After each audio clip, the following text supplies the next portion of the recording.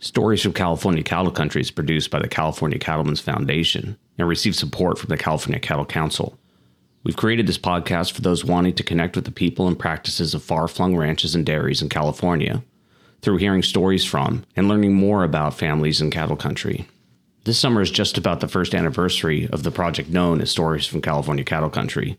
Though our first episode wasn't released until August of 2021, the conceptualization started around the beginning of summer of last year. My first ranch visit, literally my first ever visit to a ranch, was at Coatman Ranch in Sunol, California.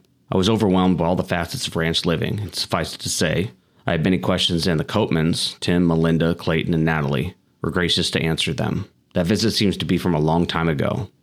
The folks that produce this podcast are big believers in continual improvement, with the goal of best serving our membership by relating stories from remote ranches and dairies to people that may not have the luxury of visiting them. We've tried a little bit of everything. This episode, our 20th episode, will be the last for this first season.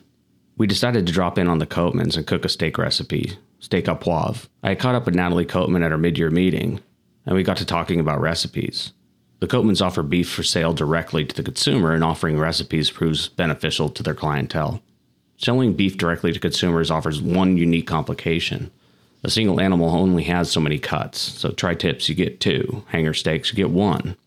You might get 14 pounds of ribeyes and 4 pounds of tenderloin or filet. You also get 150 pounds of ground beef, along with a menagerie of other less familiar cuts. At the Coatmans, the usual suspects like ribeyes, filet, New Yorks almost sell out immediately. Slower sellers are things like ground beef and cube steak. I've been fortunate enough to eat my fair share of cuts and have found that if cooked right, any part of the animal could be delicious.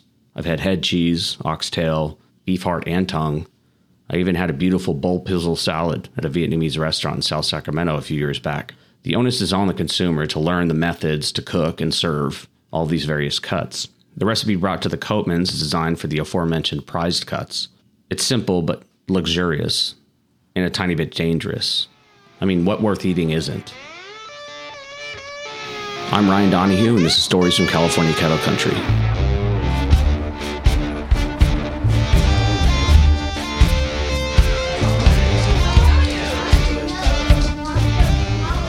This recipe is available in the description. As you'll hear, the recipe is nearly bulletproof, just so as long as you keep on your toes. Take 1 inch to 1.5 inch thick beef steak and pack one side with rough cracked pepper. Coat a heavy bottom pan with oil. Get it ripping hot and sear the steak on each side for 3 to 4 minutes. Just don't burn it. Set the steak aside to rest. If it's on the thicker end and you like your steak north of medium, then it may need like 5 minutes in a 450 degree oven. Drain the excess oil from the pan, but leave in any of the crispy bits. Add a touch of oil, a pat of butter, your finely diced shallots, diced green peppercorns, and half of your picked thyme leaves. Cook until fragrant, about 90 seconds to 2 minutes. If you're using a gas burner, shut off the burner and add 1/8 of a cup or a few good splashes of brandy or cognac. Use a stick lighter or a fireplace match to burn off the alcohol. At this point, check to make sure your ceiling isn't on fire, and then take a picture for social media. The alcohol should burn off in about 30 seconds. At this point, add 2 cups of beef stock, a big splash of heavy cream, the remaining thyme leaves, another knob of butter, and reduce until it's almost gravy. Then salt and pepper to taste.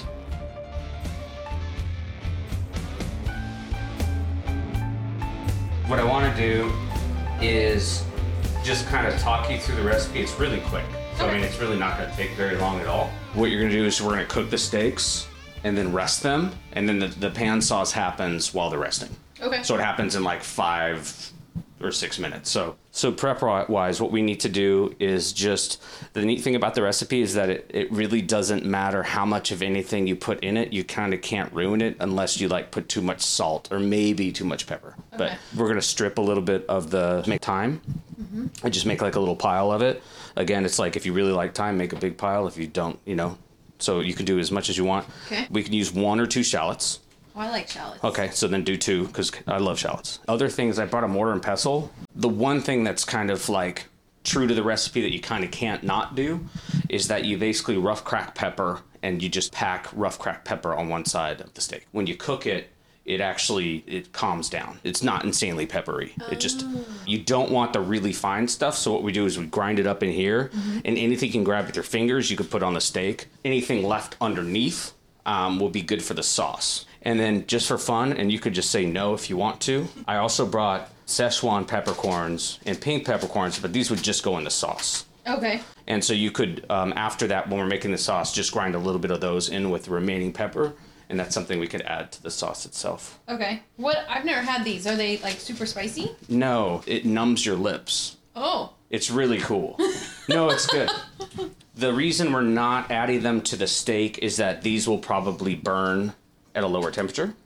Olive oil, then you add the shallot, let it go for a second. You can either add the thyme leaves before or after you flame it. I like kind of doing half and half. You put the brandy in here, you light it, let it burn off. It could be like kind of surprising. Just be ready for it. After that, it's just you add beef stock, cream, and the green peppercorns, which are actually here. The only hard part about the recipe is how fast things happen. Yeah. This is real. It's happening. Yeah, you gotta cut up your shallots. Okay. Okay, I haven't had onions make me cry in a really long time. That's good. Okay, so now what? Just drain the green peppercorns. Okay. And then take about half of them out and give them a rough chop. And then all your stuff, I think, is ready. Oh, we have to crunch our peppercorns. Oh, yeah.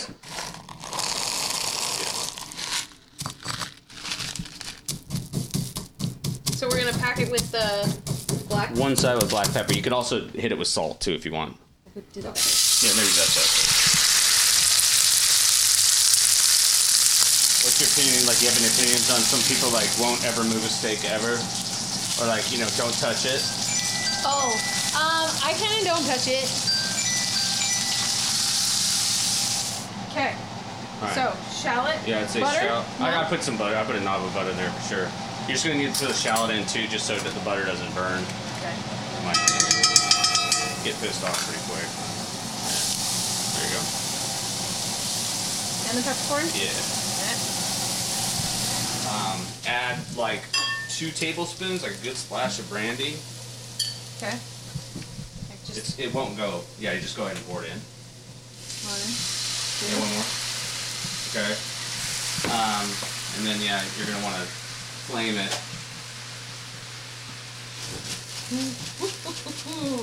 Clayton, you're missing the good part.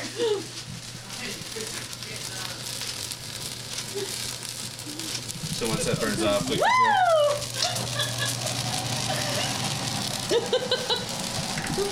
That was cool. That was awesome. I see this every night when she's cooking.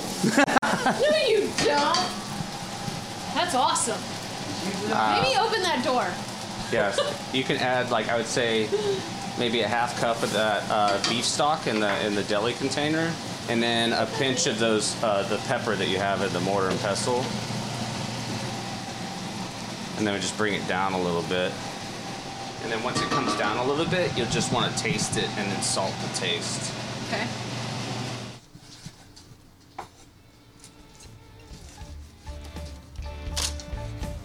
Never cut a steak for presentation. We visited the Coatmans because of the first recording that we ever did. At that time, ranches were alien to me. Over the last year, I can say I better understand the lives of ranchers and the issues affecting their livelihoods. I've also met dozens of very good people who open up their homes and businesses and welcome us in like friends. Our visit at Natalie and Clayton's home last Wednesday was no different. Natalie spent the day getting horses shod, while Clayton shuttled their sons around, and then met with a banker at the kitchen table while we were wrapping up. They were busy, but they couldn't have been more hospitable. I'm fortunate to have a job that allows me to travel this great state and meet people like the Coatmans. Moving forward, stories will feature a more consistent format highlighting the small communities that support ranches and dairies, and the people in those places. We're creating a tour of sorts, in an effort to best represent people doing good work in remote areas. If you'd like us to visit, feel free to reach out via social media, or email me at ryan@calcattle.org. If you'd like to see pictures from our visit, including shots of us almost burning down the Coatman's kitchen, visit www.calcattlecouncil.org. If you'd like to have insight to our travels, we have an Instagram account at @cattlecountry. We'll be back in 2 weeks. Thank you for listening.